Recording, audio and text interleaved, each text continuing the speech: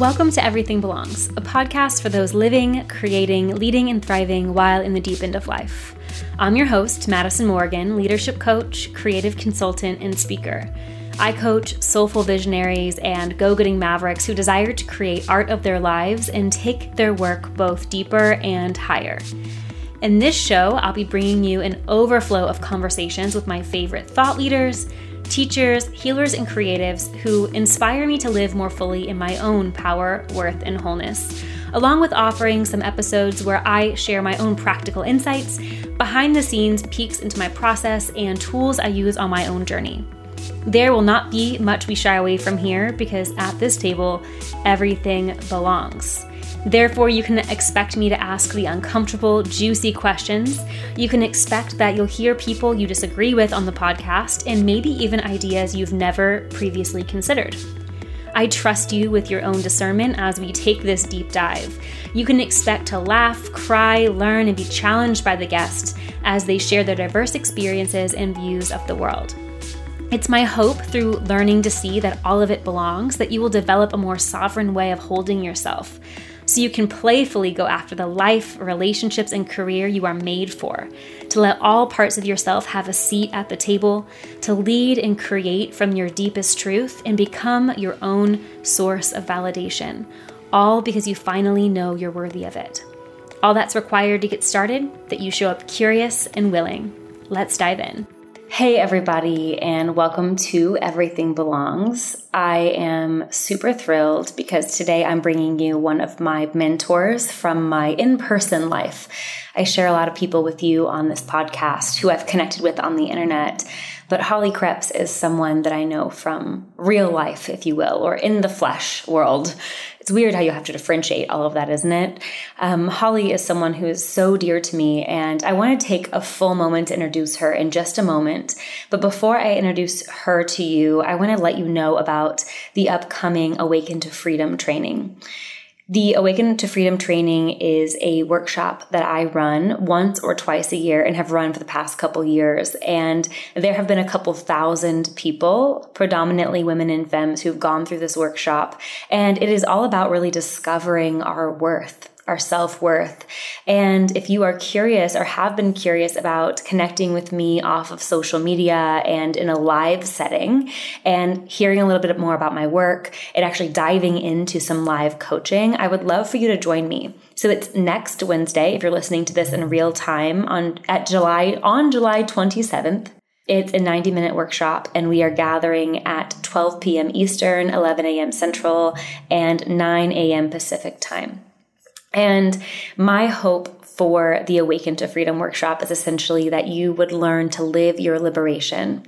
What I mean by that is that really a lot of us are doing the work, and I'm putting in air quotes, we don't often even know what doing the work means anymore. That term has become quite convoluted. And so I'm going to be distilling the 3 common mistakes I see people make whenever they are doing the work that are actually rooted in old programming. Because if the whole point of this is liberation, we want to be undoing the programming, not be doing the work from the programming, if that makes sense.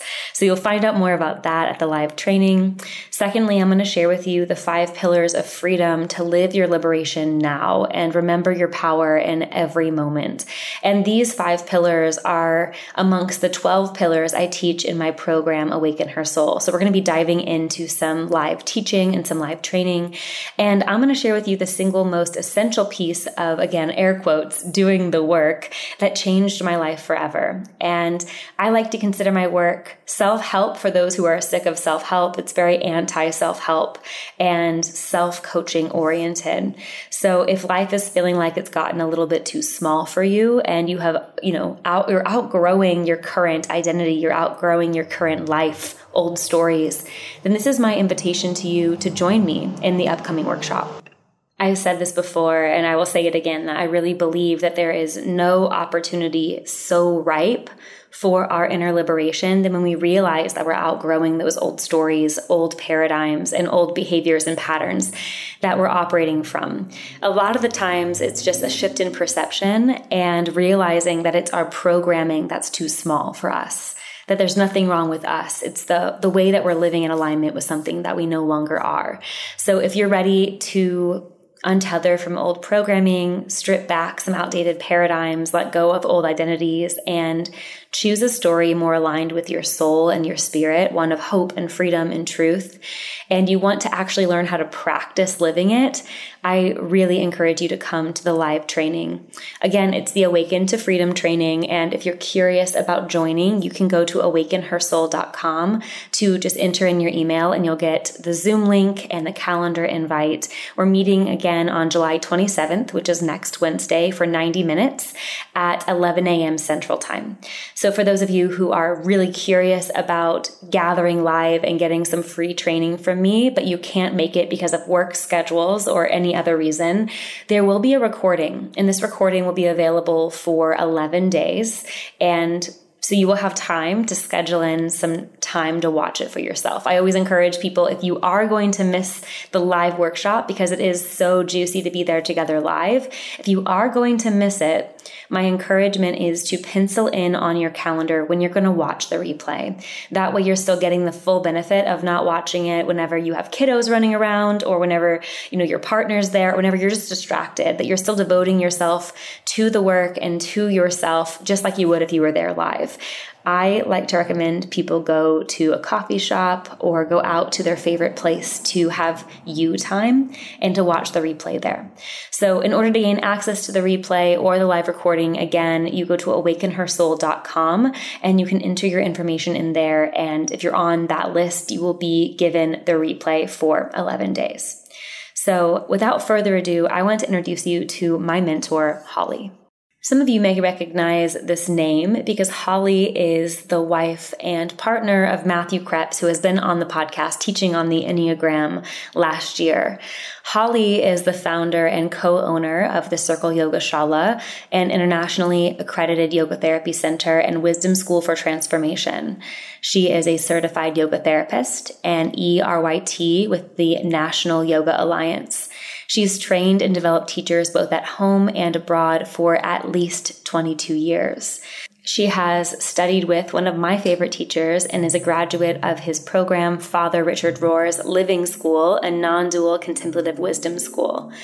Holly's understanding of yoga as an integrative system has led to unique opportunities, such as being a consultant for the Czech Republic's Women Olympics beach volleyball team. Her fascination with these athletes, as well as private clients and yoga teachers in training, focuses on discovering patterns of habitual behavior that interfere with the flow state, the generative ground of creativity, vitality, and intelligent responses. This all began when she unintentionally stepped onto a spiritual journey at 27, having hit a dark bottom, which we are going to talk about today. Holly was a single mother with a 2-year-old at the time, and since then, Holly has had the privilege of sitting with spiritual giants who knew how to turn her back to herself. Holly says she leads a full and content life that is a result of fearless, sensitive living and radical acceptance of what is. And wow, in today's episode, are we going to talk about that? We talk about Holly's spiritual awakening, her sobriety journey, what her relationship to surrender is, the journey of what it really means to be with reality and to take full responsibility, which all of you know is both what I love to teach and what I love to need to learn. And we talk about projection. And I think that is a conversation for the times, and why reality is much more manageable than the stories we place on top of them. And with everything with Awaken Her Soul amping up right now and the training next week, this could just not be the more perfect addition to the conversations we're having around here regarding taking responsibility and questioning the stories we're telling ourselves so that we can live our liberation. I am so honored to share this conversation with you. I've been wanting to have Holly on the podcast for a couple of years. Her work, the way that she lives, the Yoga Shala, which if you're on social media, you've seen probably me post about the farm that I go to from time to time. And the way that Holly lives her life, it has been such a teacher to me, let alone the conversations that are just so rooted in wisdom. And I've even gotten a chance to be with her with the horses, which we'll talk about a little bit today. So without further ado, let's dive into the conversation so you can finally meet Holly Krebs. Holly, thank you so much for joining me. It's been maybe like 3 years coming to have you on the show. So I really appreciate you being here. Yeah, thank you so much for having me and also for your patience. Yes, whatever it takes.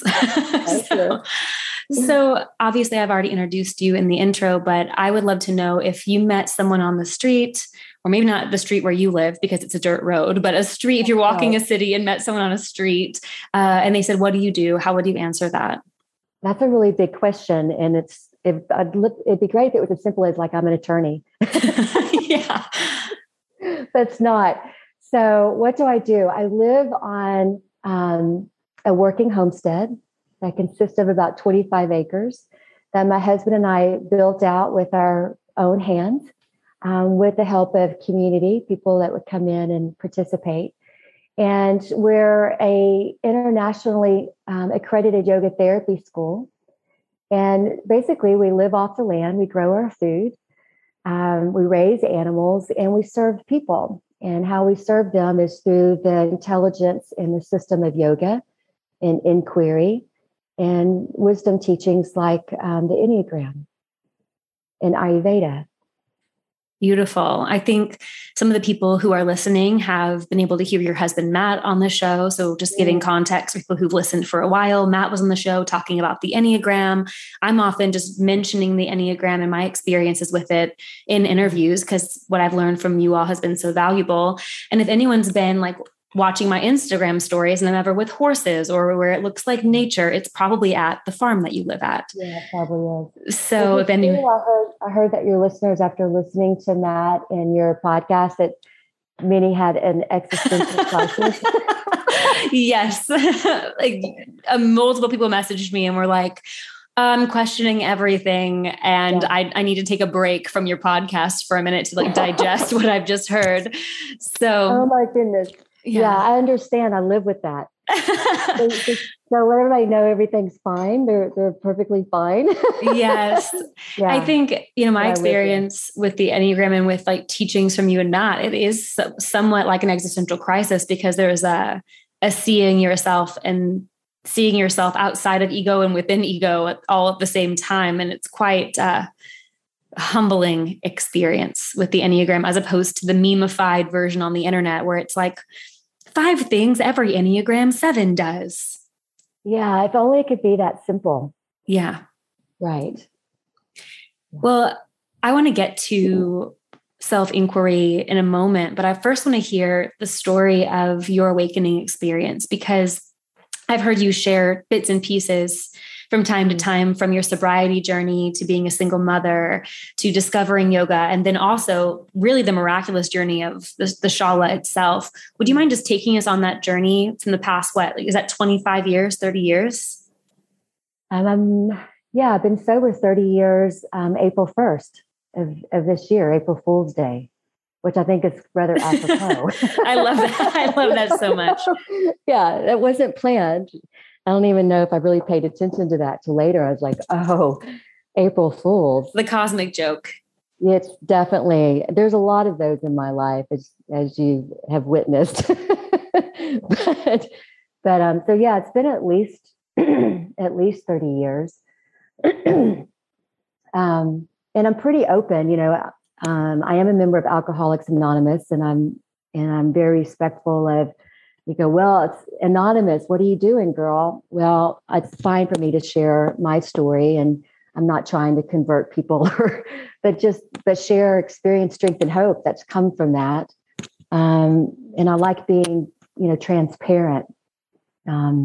So I come from a lineage of alcoholics, and it is a physical disease.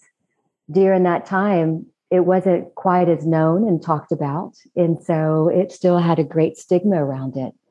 And so where I've raised my children in the AA rooms and had them read the big book and share with them the physical disease and how it manifests then as an emotional and mental and spiritual disease, that's not what was happening back then. We're getting more educated, we're getting more in touch with that, and sharing is part of the solution.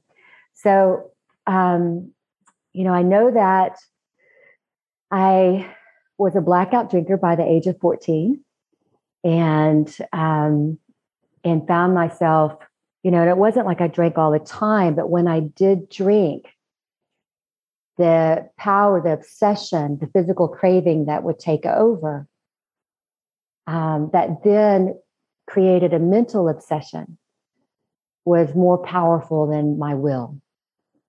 And so it would always, at some point, go to the end, which was a blackout. And so I didn't drink every day. My life looked pretty like a typical teenager and a cheerleader and all those things. But when I did drink, that the obsession took over, the mental craving, physical craving. So by the time I was 27, I had already run through all the courses that were available: geographical cures, relationship cures, job cures. I'd done all of it, and still I kept finding myself back to this place. And there was a moment of grace where it was like, it never occurred to me I was an alcoholic, right? That wasn't in my language. It wasn't something that I knew. And what happens is you surround yourself with people who are like you. So it was normal. And that's what I grew up with. So that's the way things were. But there was this moment of grace that is just like, I might have a drinking problem. And just having that insight opened up, possibilities to me, which is, well, let's see. And I walked into the rooms of Alcoholics Anonymous at 27 with a 2-year-old son. And Alcoholics Anonymous is a brilliant program. On the surface, it looks very controlling and very churchy and very all these things, like it's just for people who are too inept to do life on their own and need somebody to tell them what to do. And on the surface, sure, but deep down, it's something much greater than that. And it's such an incredible wisdom teaching.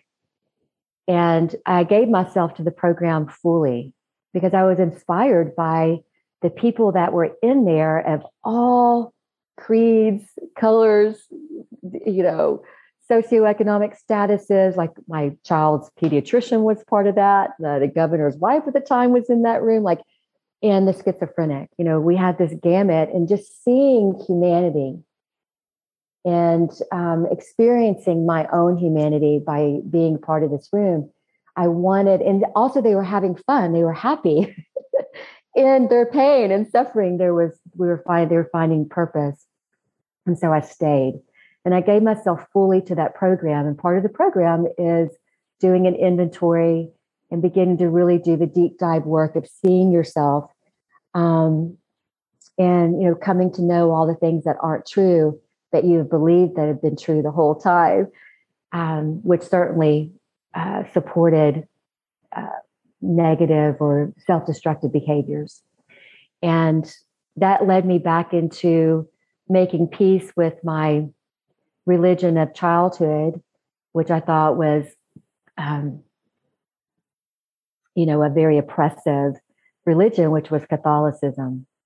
And through the 11th step of prayer and meditation, which I gave myself fully to on a daily basis, I started becoming acquainted with what I didn't realize at the time were Catholic saints. Those were these readings that were really informing me. And also I was finding these mystical experiences that I was having from what I would say a completely surrendered life in meditation.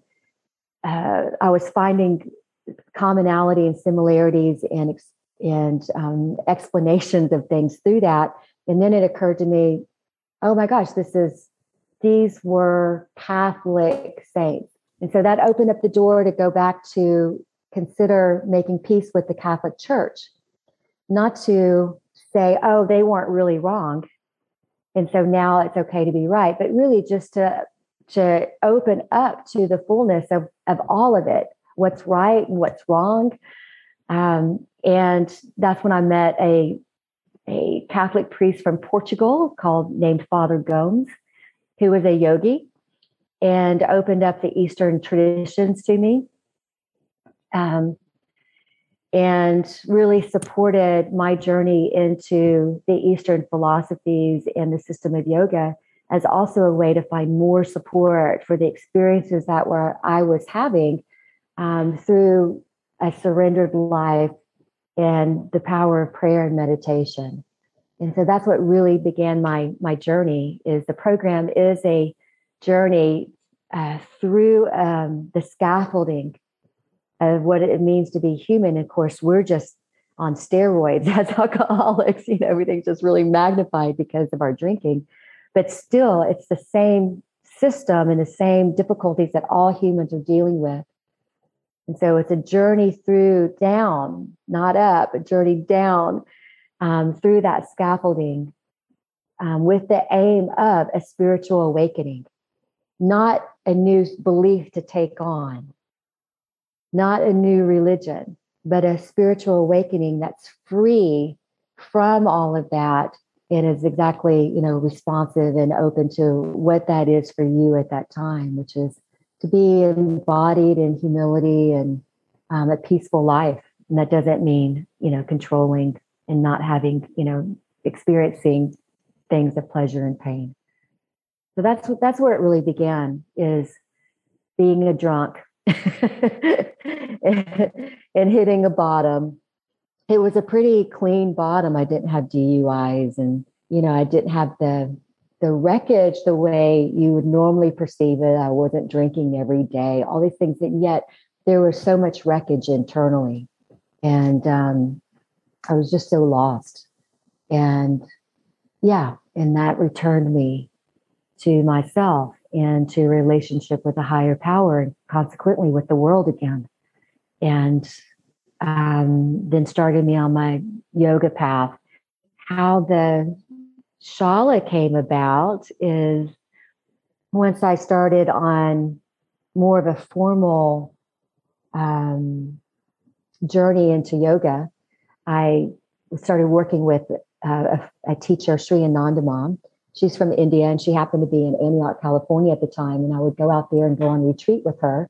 And that's where you would receive initiation into her lineage, which was ultimately a Kundalini lineage, and receive Shaktipat and the teachings and those types of things. And I returned one day from a long retreat with her in Santa Cruz where, the diet is pretty much a fast. It's very minimal food. It's like an Ayurvedic diet of khichdi or, a lot of quinoa, so that the body's not having to it's not overly stimulated and having to do a lot of digestion so that the body could be free to digest other energies. And I went to our local health food store to find out how to make quinoa so I could kind of break my fast easily. And that's when I met my husband, Matthew. And of course, the joke is I still don't know how to make quinoa and never have actually made it. He does that for me.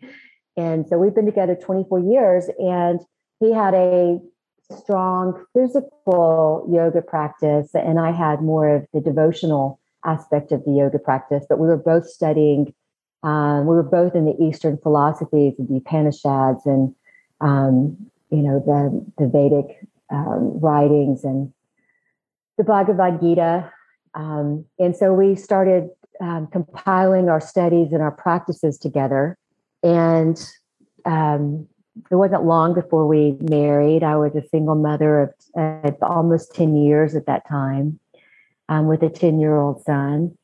And we married and joined our practices and our passion. And then next thing you know, we find ourselves owning a studio for 10 years and then growing from there into the Shala. We were 45. I was 45. He's younger than me. When we came and started literally from scratch, just dug in. And it's been 13 years June. Wow. I've seen photos of the beginning. Whenever you say like it was scraps and you built it with your own hands, like you literally built it with your own hands. Yeah, it was a sight. And so, it took us, well, let's just put it this way. When my family saw it, they thought I needed an intervention. And then not the intervention when you were an alcoholic, but the intervention whenever you're starting a yoga farm. They thought, oh my God, has she fallen off the wagon? What is what is happening? Because what sane person would make this decision to leave a beautiful home? And Matthew and I were both able to teach and do and serve in a way that we feel called to do, and provide for our sons, because Matthew and I had a son together, and he was in private school, and one was in private, one was in parochial, and in college when we came here. And so you have this beautiful community. You're able to do what you love. You have a house. You have your kids are have great education, and at 45 you're going to leave all of it and start over from nothing, from chicken coops and raw land in the middle of nowhere, where it's 30% occupancy in the poorest county in the state, and start over. Not a very strong business model. And, and so the property was literally covered in trash. We hauled off like 16 truckloads of trash in the beginning. The ground, the property was up to our waist, and you would just get covered in ticks and chiggers, just trying to walk out to start mowing, and animal sheds and rickety fences, and I mean it was a red hot mess. But that's what we did. We started taking buildings down, animal sheds, lean-tos, and recycling the wood and hand belt sanding them and teaching ourselves how to build, and converting a barn that was a home for chickens and geese for 25 or 30 years into our practice space and sleeper spaces for people, and just learn to do with what we had. We didn't have equipment. We had our bodies. We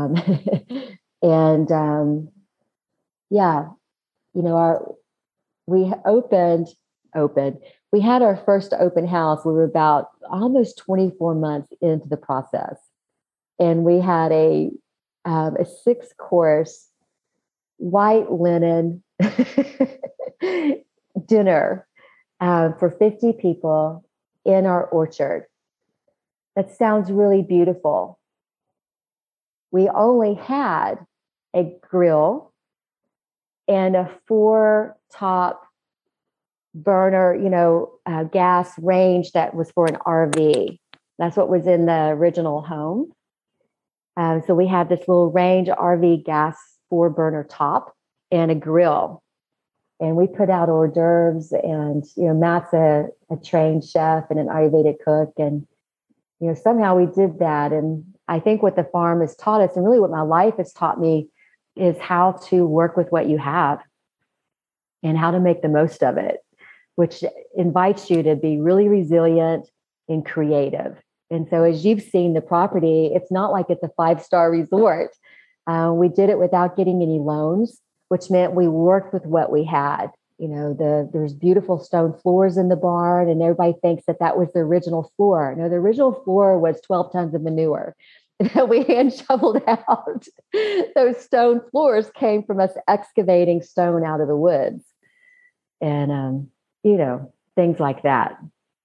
So. Gosh, it speaks to me like so much. You've mentioned surrender a couple times, and I think I'm curious. Some people would be like, well, why did you just let it be so hard? You could have just, got a huge loan and like just kind of went in there and paved it and done everything to it. But there seems to be a deep desire to like surrender to what is and be with what is. And I'm wondering in this process, like, how did you know this was correct, given that you knew it would be a lot of work? Maybe you didn't know it would be so much work, but given it wasn't going to be easy. Yeah. No, I absolutely didn't know what it would be. And had I known, we would never, I'd say, oh, you're crazy. My God. If I had the universe had said, here's what it's going to take, and I would have given it the big finger. Sometimes it's best that we don't know the future. Yes, there's a lot of grace in ignorance. And I'm glad we didn't know, because I wouldn't have believed that I could do it. Knowing what I know, I certainly don't want to do that again, although life continues to do that in other ways.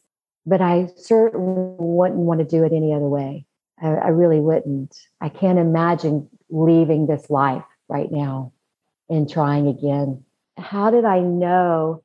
Well, I kind of call it my divine possession phase, like really, because it made no sense. It looked really insane. And when we saw the property, here's how I knew. I was following, this is going to sound like a wackadoo and it's going to have to be okay, but I'm going to use my language. I was following spirit. And so it's a deep knowing that arises that doesn't come from an intellectual knowing, but like a full body knowing about, when we started the studio, when we were offered the studio that was just beginning. Back then, there weren't really studios, that was kind of a novelty. I had never been in one. We had our own personal practice because when we both came into the system of yoga, there actually weren't studios. And I think yogis were the original couch surfers. We traveled to each other's houses and, got together in each other's living rooms and those types of things. But I'd never been in a studio. And even when we had the opportunity to do that and to do what we love in that way, I already knew that we would be selling it. That was not what we would do. That wasn't the form it was going to take, because I knew that I had this calling to be on land. And I didn't really understand what that was. I was a city girl. I was actually, my formative years spent on the beach, Morehead City, North Carolina, although my family's from Little Rock here in Arkansas. So as an outdoors person, but not not like the deep woods, not like a farm. The beach is different than being an outdoors person. Yes, yes, it sure is. But I just had this call. I just had this feeling that we were supposed to get to land to do something creative and sustainable, but I couldn't really articulate what that would be. It was just this. I would just tell Matt, we're supposed to move somewhere. We're supposed to be on some land. And he's just like, we're yogis. We're yoga teachers. We can't get alone. I was working at CBS when we met. It's like, that was a different life. And how is that going to happen? And I'd be like, I don't know, but it's just this knowing, and it doesn't fit. It wasn't like this desire, like wanting to go buy a new, shirt or something. It's just this feeling, this deep feeling. And so then I would follow that feeling when it would show up. When we were brought to that land, we both were looking at it and it was just a mess, but everything in my body was saying yes. Now my mind and my sensibilities was saying, oh, hell no. but my body, something deeper, was saying yes. And so really though, when we saw the land, I was graced with seeing its potential and not really seeing the fullness of difficult it was. I was just really seeing the potential. It was like 3 years later when I was doing a compilation of a scrapbook, like before and after, that I really saw the beginning. And then I was horrified. And I was like, how did I not see that before? But everybody else saw that. That's why they were reacting the way they were. And that's why my father had such a hard time. And I remember calling my dad and saying, I get it. And I know why you were angry, because you had to have been terrified for me. It was covering over fear. And I'm actually really sorry I did that to you. Like, I didn't mean to do it to you. It wasn't personal, but yet we're not separate from each other. And so there was a personal response to that of his fear for his daughter, even though I was, 45. And so I apologized to him for, him going through that. Because it was really a mess. But there was this knowing. And that knowing must carry you. That knowing doesn't mean, what I've learned is it doesn't mean that things are going to go easy. We were broke within the first 4 months and like wiped out. And it would have been nice to go get loans, although I'm glad we couldn't. Like, we knew that as yoga teachers, as doing the life that we did, to get a loan would be irresponsible because it wasn't, like a traditional job type thing. And honestly, we were not loanable. And so we had to do it that way, whether we wanted to or not. And so we said yes to it. And we were broke within 4 months. And, it's winter time and no gasoline, no food, no, all the things at 45 when you're supposed to be doing something else in life. And I appreciate you saying this because I think there's a lot of people in this community who feel a devotional relationship to spirit or to life, or they might even call it God, but something that they feel is pulling them and calling them. And a lot of people navigating big transitions that feel really scary and then experience the projections of others and the fears of others. And I appreciate you naming both sides of it, right? I can see why my father would be so worried because it made no sense. And also I felt this calling from spirit that it would be hard, but everything would be okay. And I think I think it's a really reassuring thing to hear right now, and also a really realistic thing to hear, because at least in micro bubbles on the internet, you can have spiritual teachers that say things like, just follow your passion and everything will be perfect. And just, if there's any resistance, you're out of alignment. And if it's not easy, then you're not doing it right. And I think that whenever I'm talking to my clients, it sets you up to fail and feel like you're doing something wrong. And I work with a lot of people who are like, should it be this hard? Why is life so hard? And I think something that I really wanted to talk to you about today that I appreciate about how you and Matt live is that you teach how to be in relationship with reality in a really good way. And you've worked with learned from some of the greatest spiritual teachers in the world, both, living and who've passed on. And it's I know you've had amazing mystical experiences. We could talk about all of that, but it seems like all the things you keep coming back to is being with reality in a good way. And I find that to be really interesting in a time where people are trying to transcend reality and get somewhere else. So I guess I'm curious, given all of the experiences you've had, why the value in being here? I love everything you said, and there's so many things that can be said. So I want to just really digest the question for a moment. So everybody be patient with me. We have time. Great. There's so much that's coming up. So I'm just going to be spontaneous, right? And one of the things you said was, we could be talking about all the mystical experiences that I've had. And you'd say, well, what has that done for you? What I see, what's happening in the modern culture, which is, I'm not going to say it's wrong, I'm going to say everything has its pitfalls, is everybody's chasing those transcendent experiences, mystical experiences, because then what? What does that mean? And so what they do is they find, or what I did, in those things is I would receive this lens, this other information of how everything is. And I was fortunate enough to have to receive, and this is not the goal. This actually can be an obstacle on the way, because our way is to get attached. And so when we have this experience to say, oh, I found it, this is it.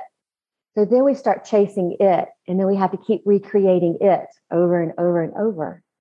And so that's not any different than chasing the dollar, or chasing the partner, or chasing the thing that makes us feel so good, rather than informing us a way of how things are, so that we have a greater foundation established to be with what is, which means life is going to be all of it.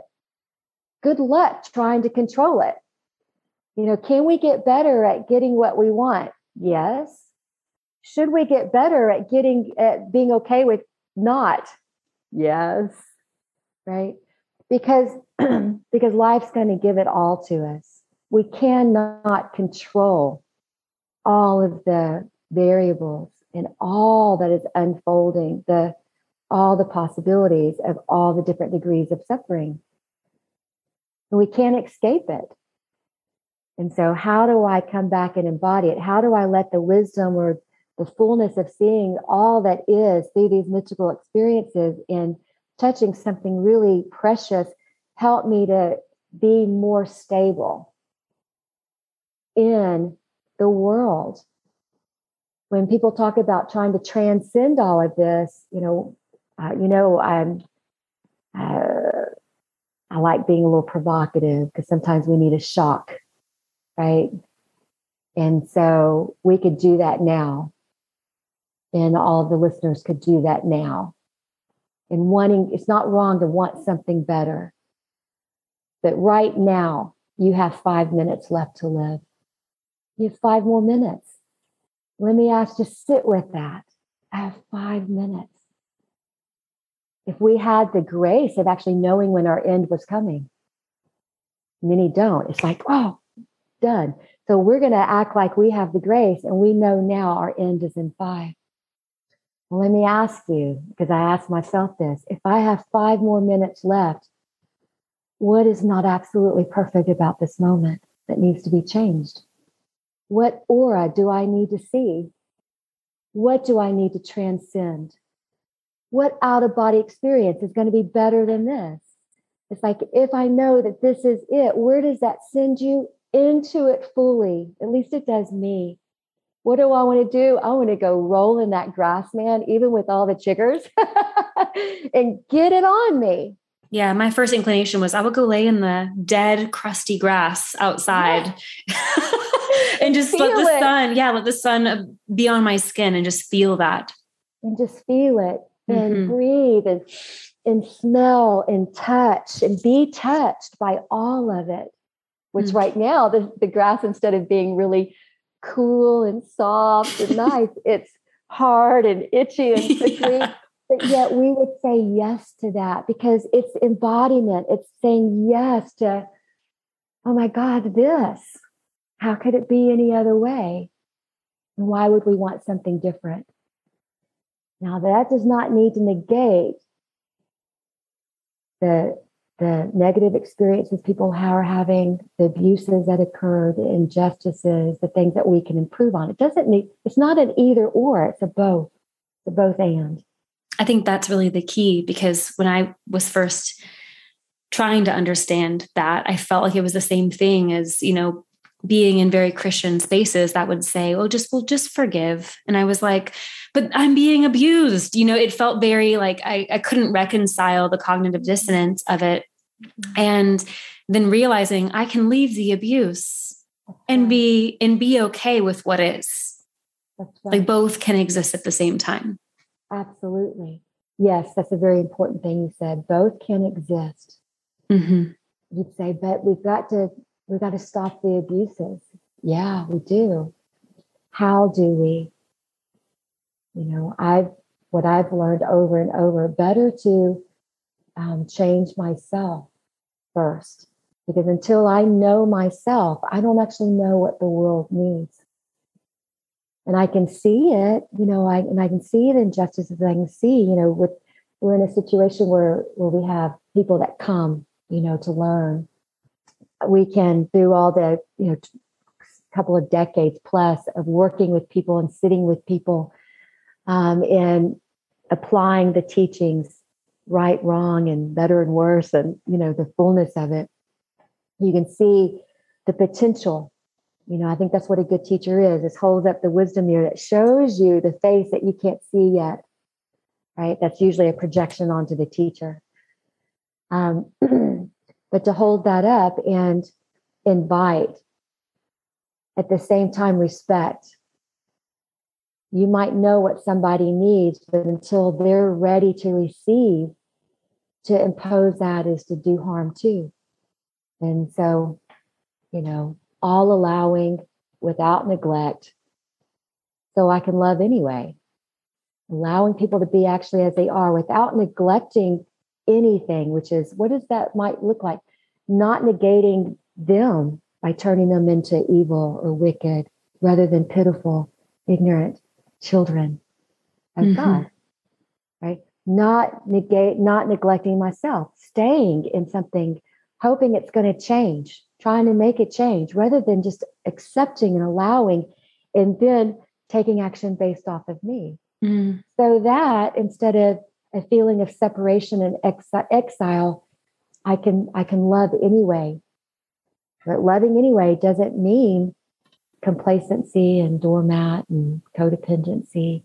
It means how to love, seeing fully, recognizing me in them. It reminds me of something one of my friends has said recently on their Instagram. They I'm trying to remember the actual quote. And of course I'm going to lose it. It was something along the lines. It was James Olivia Chu Hillman, who they were a previous guest of the podcast. And they said like something along the lines of, lately, I am not making any assumptions about what people are doing. I'm just assuming that they're doing exactly as they're doing. Absolutely. And I just loved that because it removed my projection on what their behavior must mean. If I was to be doing their behavior, I'm projecting some idea of their motivation or what their inner world is saying, as if I could even know that. We can't know that. Yeah. All we know is what we do. It's kind of disheartening to know that no one is actually truly seeing us.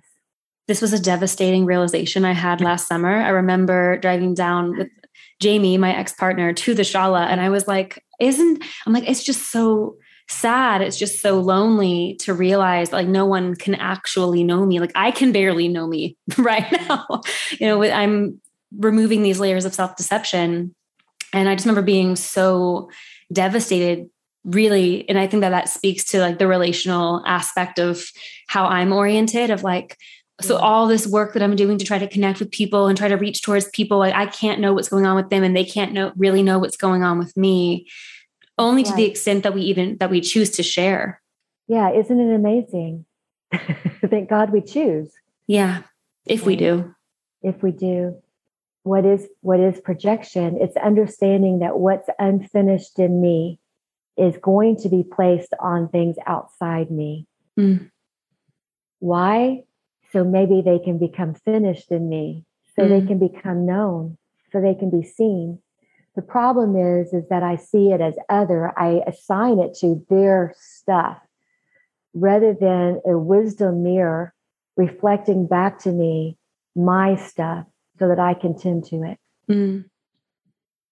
Can you share an example of that? Because I think like I'm following, but I want to kind of break it down a little bit more of like, what does projection look like when it's happening? I'd like to kind of go, I love serving my own self up because that's, maybe sometimes the usefulness of being the fool for others. Yeah. Okay. So hypothetically, let me tell you about this woman. Okay, so I wake up in the morning. I didn't sleep, menopause stage where my life really isn't my own. It's just more humbling as far as who's actually sleeping, really restless, all the stuff. And so, you wake up every day, you assume that you're you. Well, it's more like which you is waking up.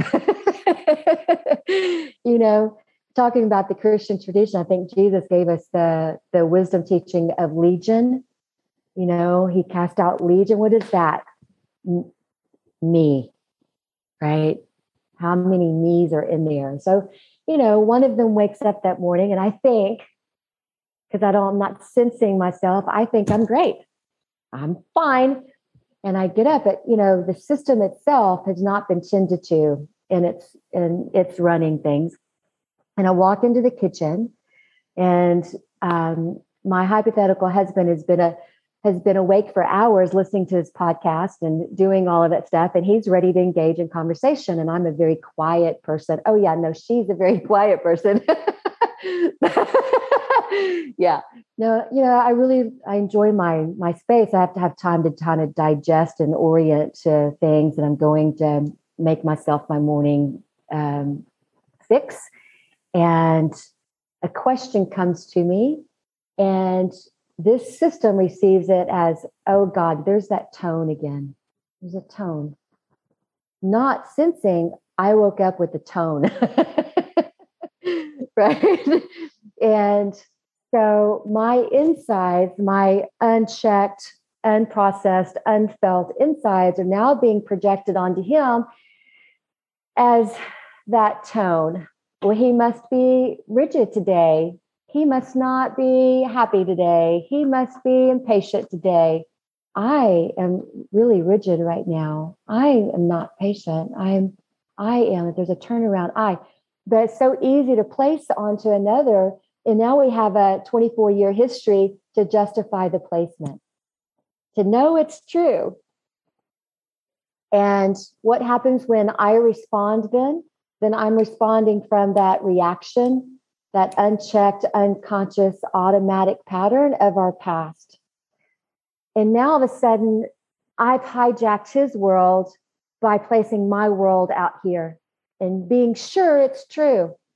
And then what do? Then we get caught in this loop of serving up all these justifications. And I swear to God, it's like, now I realize we're past this time, but this is my time. I swear to God, there's a little person in there with a typewriter with a little hat on, just serving up scripts like this, like a cartoon character, just typing so fast and just serving it up. And I'm like, where does this story come from?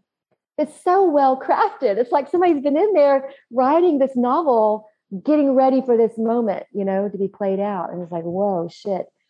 And so here we are. Well, because I know better and I know how the mind works, I know how the system works, but that doesn't mean I'm not human. It means that sometimes I don't catch it before it responds. Sometimes I do, right? But in that moment, maybe it took a form and now we're separate. What's happening in that is I'm no longer seeing this person that's my beloved. I'm seeing me as them. And that begins to hijack the system, and it steals energy, and it takes us out of ourselves to where I don't know about you, but when those moments are happening, I don't know I'm in the kitchen. Like kitchen is a concept. My body is a concept. I don't hear the birds. I don't hear the dogs. I don't hear the person at the door. Like all I hear and see and feel is mind. And so recognizing projection, regardless of how easy I can justify and create an incredible script that says, I am true. I know better now. And so I come to myself, I breathe. One of the most important things we can do when we're caught in these fixations, these automatic habit formations, these moments that take us, is to come to the body, and breathe, free our breath into our belly, get mind below the level of the neck, into the body itself, into the gut, to start accessing the whole system. And then instead of seeing my mind, I open up to seeing my room and consequently my beloved. And when I do that, then it's not lost on me the pain I've caused. I can see it. And when I do that, then all of a sudden I'm starting to access more of reality as it is, rather than my reality. Now, instead of hearing from the ears, of hearing what is being said so I can have that little person feed those scripts to me, I'm actually hearing, and I hear the suffering, I hear the confusion, and I hear my neurosis. And also I hear the birds, and now I hear the clock. And so I'm starting to open up more to reality. This has actually happened before. And here's a big thing. When I start opening up to reality and receiving more of what is, I return to myself. And in returning to myself, I have to feel deeply the consequences of what I've done. And I can take responsibility right then. There has been a time when that has happened where, like, my husband knew that I didn't sleep well. I was struggling physically. And he got up early. And yes, he was listening to podcasts and all of that, but he was also making my breakfast. But guess what? I didn't smell breakfast. I didn't even see the skillet. I didn't hear the butter popping. All I saw was me. And this gets played out over and over with people in greater or lesser degrees all the time. And it's just really the way it works. And we must take responsibility. Yeah. I see so many of my own experiences in what you just shared. And I'm curious, and I think that I'm on to this correctly from where I sit, but I'm curious because in the past where I hadn't, and I guess maybe you could talk about developing a healthy ego, where I missed that step in development growing up in an abusive home and had a very permeable ego boundary, interpreted the projections of my love me, which is like my stuff, and then people's projections onto me, I assumed were completely true about me because I was like, who am I? Who am I? Who am I? Instead of seeing people's projections as, oh, that belongs to them, I was fully adopting those projections and then letting it feed my own projection of who can love me. And is that also projection, or is that a separate thing with the ego boundary not being fully developed? I don't know if I can say, either or. Mm-hmm. Just say both. Yes. How to have a healthy ego is how to take responsibility for myself. And it is tricky. And I think these life experiences is what helps us to develop if over and over we'll return to ourselves and take responsibility rather than always scapegoating or always make it about other. Yes, maybe they're not behaving correctly. And yes, something in me, right, allowed that. And it's not that I, don't have compassion. I've got a lot of different abuse in my history. And so it's not that I condone that or accept that. But until I accept that I can't know what I don't know until I know it, and how do I know it? It comes through these things.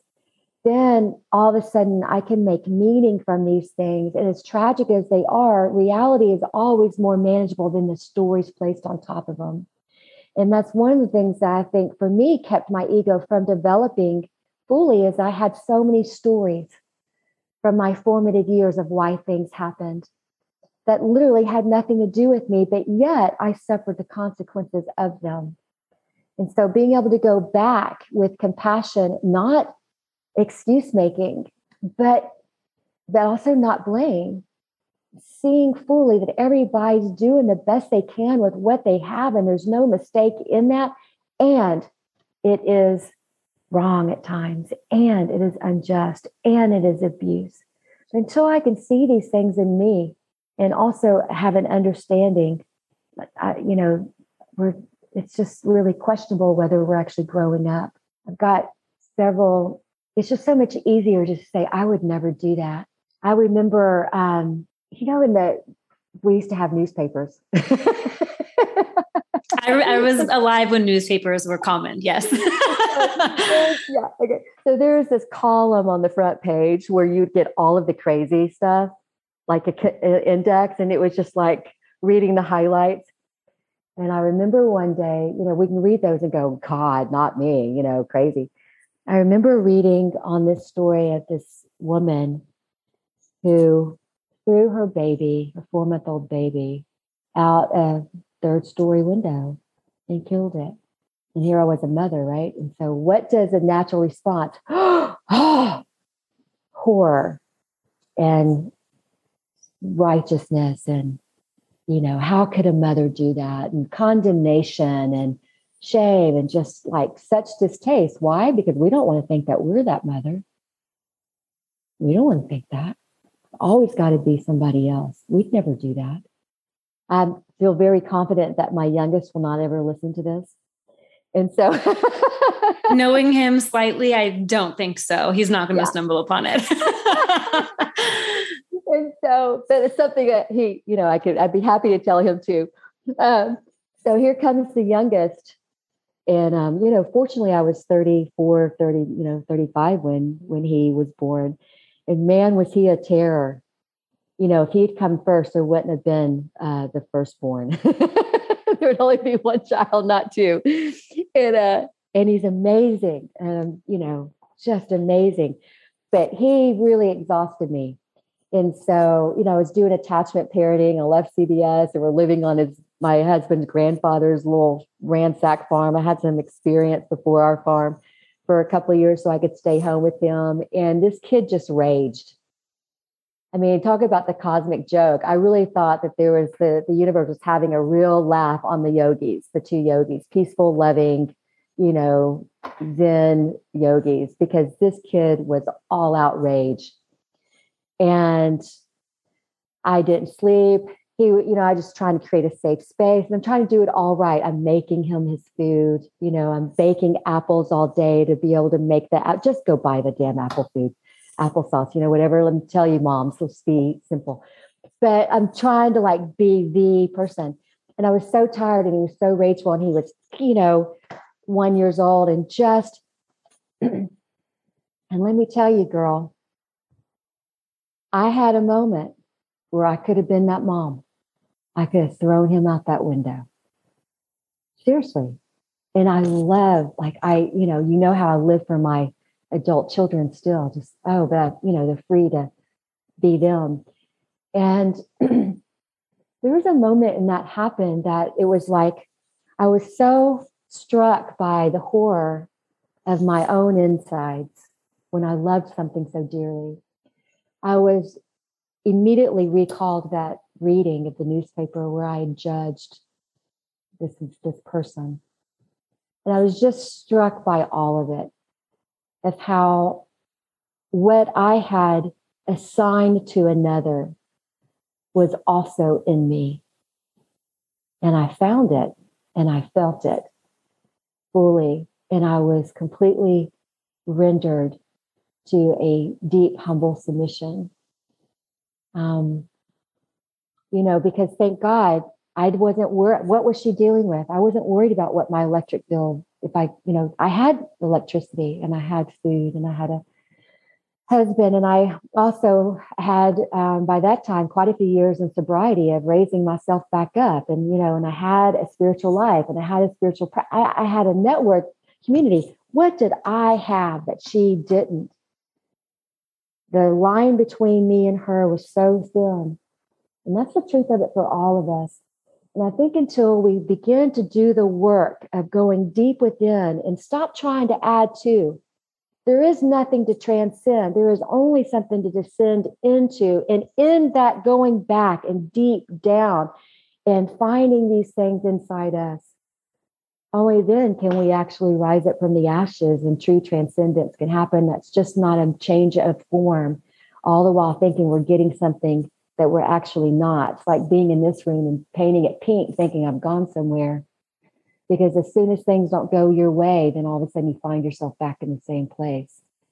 So it's a movement of descent. And I think healthy ego development is to fully embody and know the self and know all aspects of us and know that's not personal, but the consequences are very much so. I love that. It's not personal, but the consequences are. Yeah. Yes. I have to take responsibility as though it's mine, even though it was formed, right? At a time where, how could you expect a child to know any different? Yeah. Or whatever. But still, it's mine to now do. Mm-hmm. I've thought a lot about recently, my mom was 27 when I was born, and a lot of the things that were traumatic to me happened very, very young.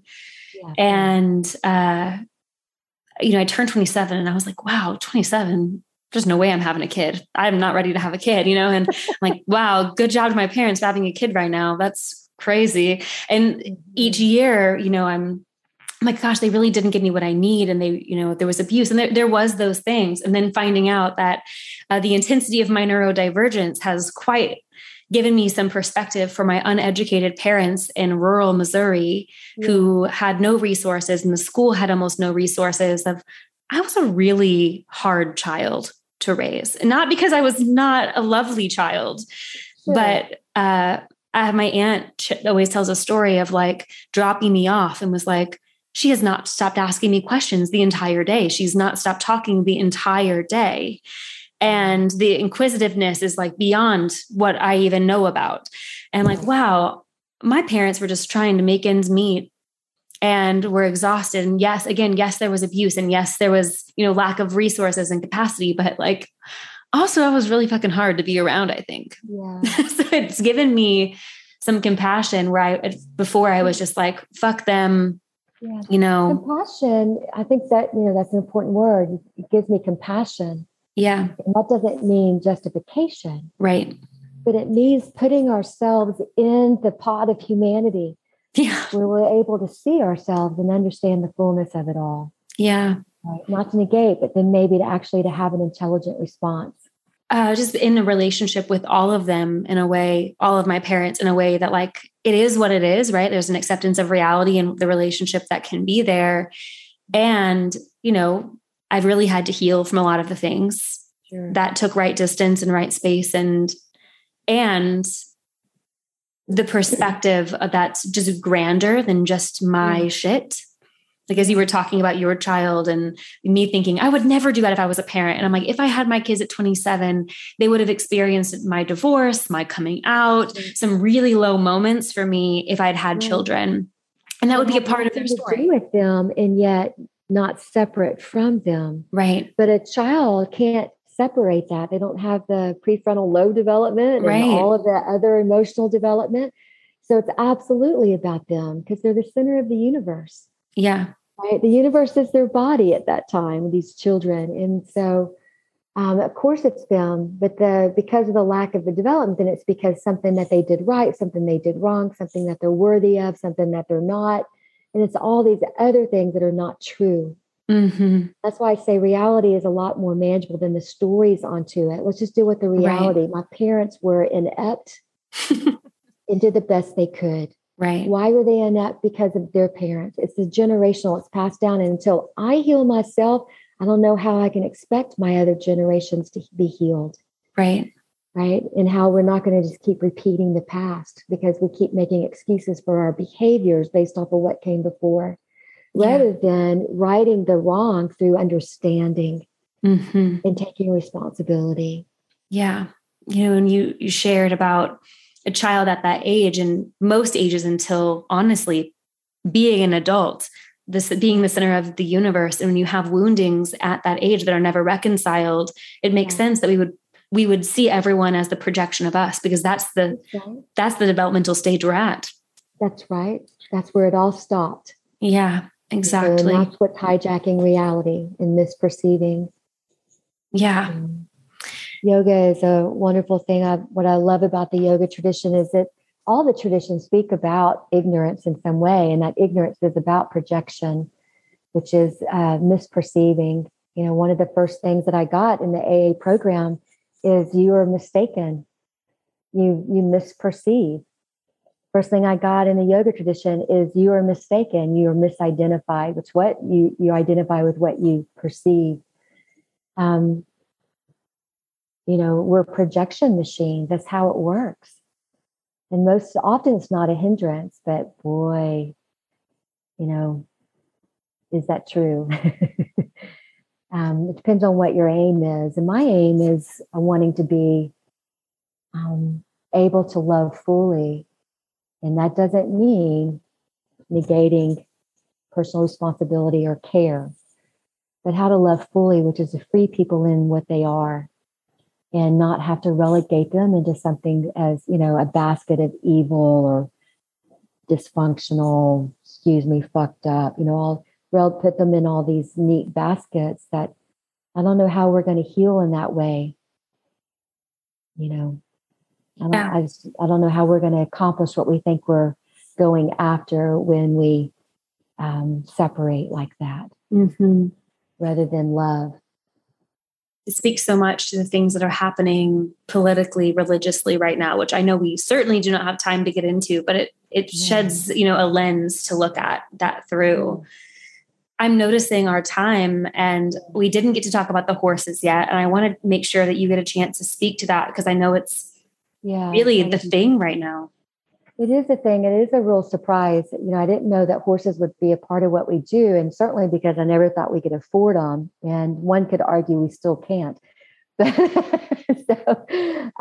But they show, Schwartz showed up and started teaching me, and it's been a beautiful, shocking journey of seeing how what we're actually talking about, how the horse is a giant mirror, a huge yoga mat, or whatever, a wisdom feedback loop for seeing ourselves and seeing how we're not in alignment, misperceiving, and out of congruence with what is.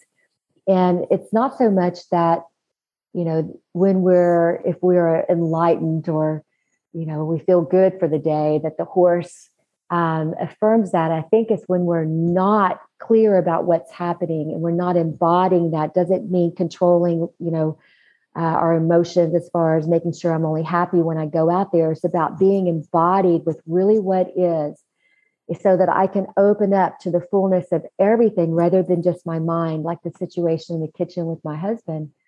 Then they feel safe. And when they feel safe, then there's this union, this joining up, that's this breathtaking,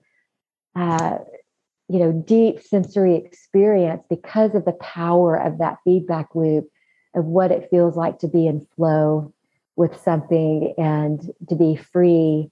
It's just magical. And so they really have taught me a lot about the self and how to work with the mind and the emotions. And it's just been another, like I said, lens and layer and level to all of the great wisdom teachings in this four-legged creature.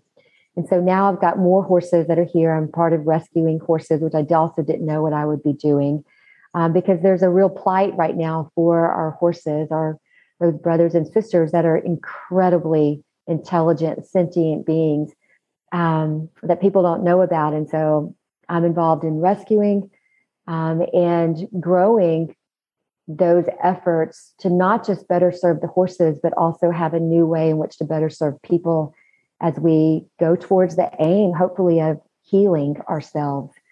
Because the more I fall in love with myself and I heal myself, the freer the world is and the fewer problems I actually now witness. And then when one does arise, I actually know how to take action from a deeper intelligence than just trying to control not getting what I used to get in hopes of getting only what I want. Yeah. Right? Yeah. So, can you share with us how you'll be working with the horses and the opportunities around working with the horses for people who are like, I am curious about the school. I want to come learn from you. Can you share a little bit more? Yeah, thank you.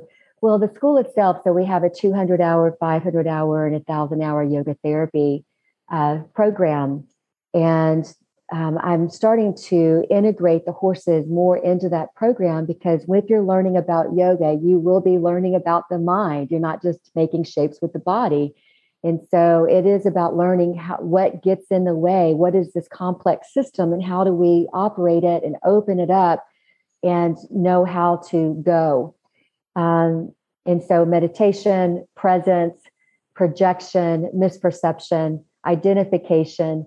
There's no better way to get things out of concept and into reality than with a 1,500-pound feedback loop that's staring at you, that's waiting for you to wake up in that moment. And then will mirror to you when you've embodied. And so that presence and all of these wonderful spiritual, signposts actually are felt, not taken on and conceptually believed and understood, but a deep, deep knowing with them. So they're becoming more integrated into our other trainings and teachings. I offer retreats where people can come to do deep personal inquiry and utilize those, the horses as a means in which to be able to further integrate and digest what's being learned through self-inquiry. And then personally, I'm moving away from myself being the lead facilitator. And you've seen me do this for a number of years now.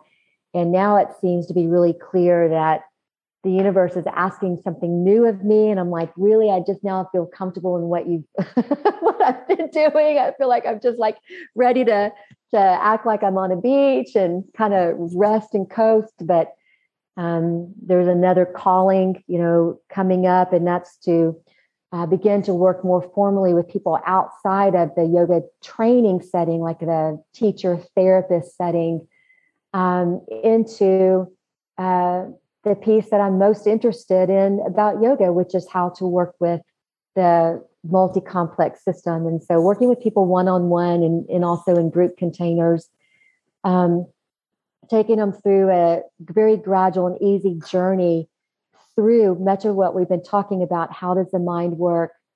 What are our particular, being able to spot and identify our particular groove, our habit patterns, what's stealing the energy, how to embody that rather than negate it and try to add something new on top of it, and support each other in taking deep dives into this descent into what it is we're actually looking for, and then coming out of that with a celebration with the horses as a wonderful mirror of inspiration and what transformation, what you've accomplished. So we're still going to be offering all of our trainings. That's very much what we do. That is one way that we've been called to serve. And now I'm being asked to take all of my years and now offer it in another way for people who don't want to become teachers, but certainly can benefit from the wisdom of the recovery tradition, the Enneagram tradition, the yoga tradition, and the science and the horses. Yeah, thank you for sharing. It is so exciting to me because I so respect everything that you and Matt and everyone there does. And, was not interested in becoming a yoga teacher or yoga therapist. I'm like, I have a full thing, but I'm like so interested in the wisdom and in really seeing myself and seeing the world clearly. And so I think it's just such a valuable resource. And also any opportunity to come to the farm and be with the horses and be on the land is just an amazing opportunity. Yeah, I agree with that. Thank you. It definitely is healing land. That's what's clear. Yeah, I agree. Yeah. I miss it. I'm so happy to be on it this weekend, even though I don't get to see you when I'm there. I'm really happy. It'll be aired. This will be aired by I'll have gone by the time this aired, but do you have time for some rapid fire? I know we've gone a little bit over. Okay. Yeah. I've cut back my rapid fire because I realize that they're a podcast episode in and of themselves. People are always like, oh, wow, this is a whole podcast episode, just your rapid fire. I'll try to give one word answers. Okay, good. We'll be quick. Okay. What are you most enjoying learning right now? The horses and presence. Awesome. Continuing to unfold the wisdom there and their common language, what that language is, and how that language is our unspoken language of our spirit. That's what I'm learning and deep diving into. That's beautiful. How do you know when you know? Oh gosh, you just know. Because it's a full body yes. It's that if I try to do anything else, it would keep pulling me back. It would be unfinished, right? Untended to, like a child going, hey, hey. Yeah. Right? So because it's a full embodiment. Beautiful. What's your go-to coffee shop order? A breve. What is that? The breve latte. So it's an espresso with half and half. Yeah. That sounds really good. I've been off coffee for like maybe 4 months now, and that sounds really nice. I was off coffee for 14 years. Wow. What changed? I don't know. Just wanted a cup of coffee, and it was like, yeah, it's good. I've been doing tea. Coffee too. So I'm not off caffeine, but like when fall comes, I'm going to be doing some decaf because I love coffee with half and half. Yeah, I do too. Okay. What does grace mean to you? Grace comes by moments of clarity. Grace is freedom. Grace is revelatory. Grace is free. Moments of being touched by grace is when I'm open to receive, free from my preference of how I must have things. These moments that just touch you deeply, where it's able to right the system, be it in the mind, in the body, in the emotions, in the spirit, in order to open to the potential of a new action, a new arising that allows for the full suchness of life. I love that. The moment where you can make a new choice, that feels really relevant. Yeah. The final question is, what do you want? What I have is what I want. And in that, having the ability to adapt when what I have changes, because life will change it. Yeah. So I want what I have, and I want the ability to respond and to stay open. And I guess ultimately I just want love, right? Not all the many forms of love, but just to be able to touch, which we all have, love itself over and over, just how to be loving. Beautiful. Not very simple. Yeah, you'd think it would be. Yeah, it's not. It's not. So maybe what I want is to never lose the desire to turn to love itself, especially in times of great difficulty. I pray that I never lose that desire. That's what I want. So beautiful. Goodness, thank you so much for doing this. Even though we waited 3 years, it was so worth the wait. And so people can follow you at Circle Yoga Shala on Instagram. They can also follow you at Unbridled Transformation, the website. All of that will be linked in the show notes. Is there anywhere specifically you want people to reach out to you or to find you? I would actually love it if they would find me on Unbridled Transformation on Instagram. That's something I'm actually just getting started to kind of not step out of, but yes, I guess clearly delineate the difference between working with me through teacher training and then working with me in a different setting. And join my newsletter. I tell stories of the horses each week and what those horses are, how they are, what it has to offer you. You know, how you can turn that into something you can actually use and try on for that week for self-discovery and reflection and something new. So find me on Unbridled Transformation and follow the story of the horses, and that's where you can also, follow the story of the Shala. Awesome. Yeah. Thank you so much. This has been wonderful. Thank you so much. As always, it's great to see you. Well, thank you so much for tuning in to Everything Belongs. I am so grateful knowing the amount of input and content there is available, that you take the time to listen to this show and so value your attention and the fact that you choose to keep tuning in. If you're curious about today's guest, you can go to madisonmorgan.com/podcast to get all of the show notes and all the links to their website. If you are receiving heaps of value from this podcast and want to continue to support the team that makes it possible, or just simply say thank you, consider contributing to our gratitude offering. It is a small way to say thank you and give back to the podcast by creating reciprocity.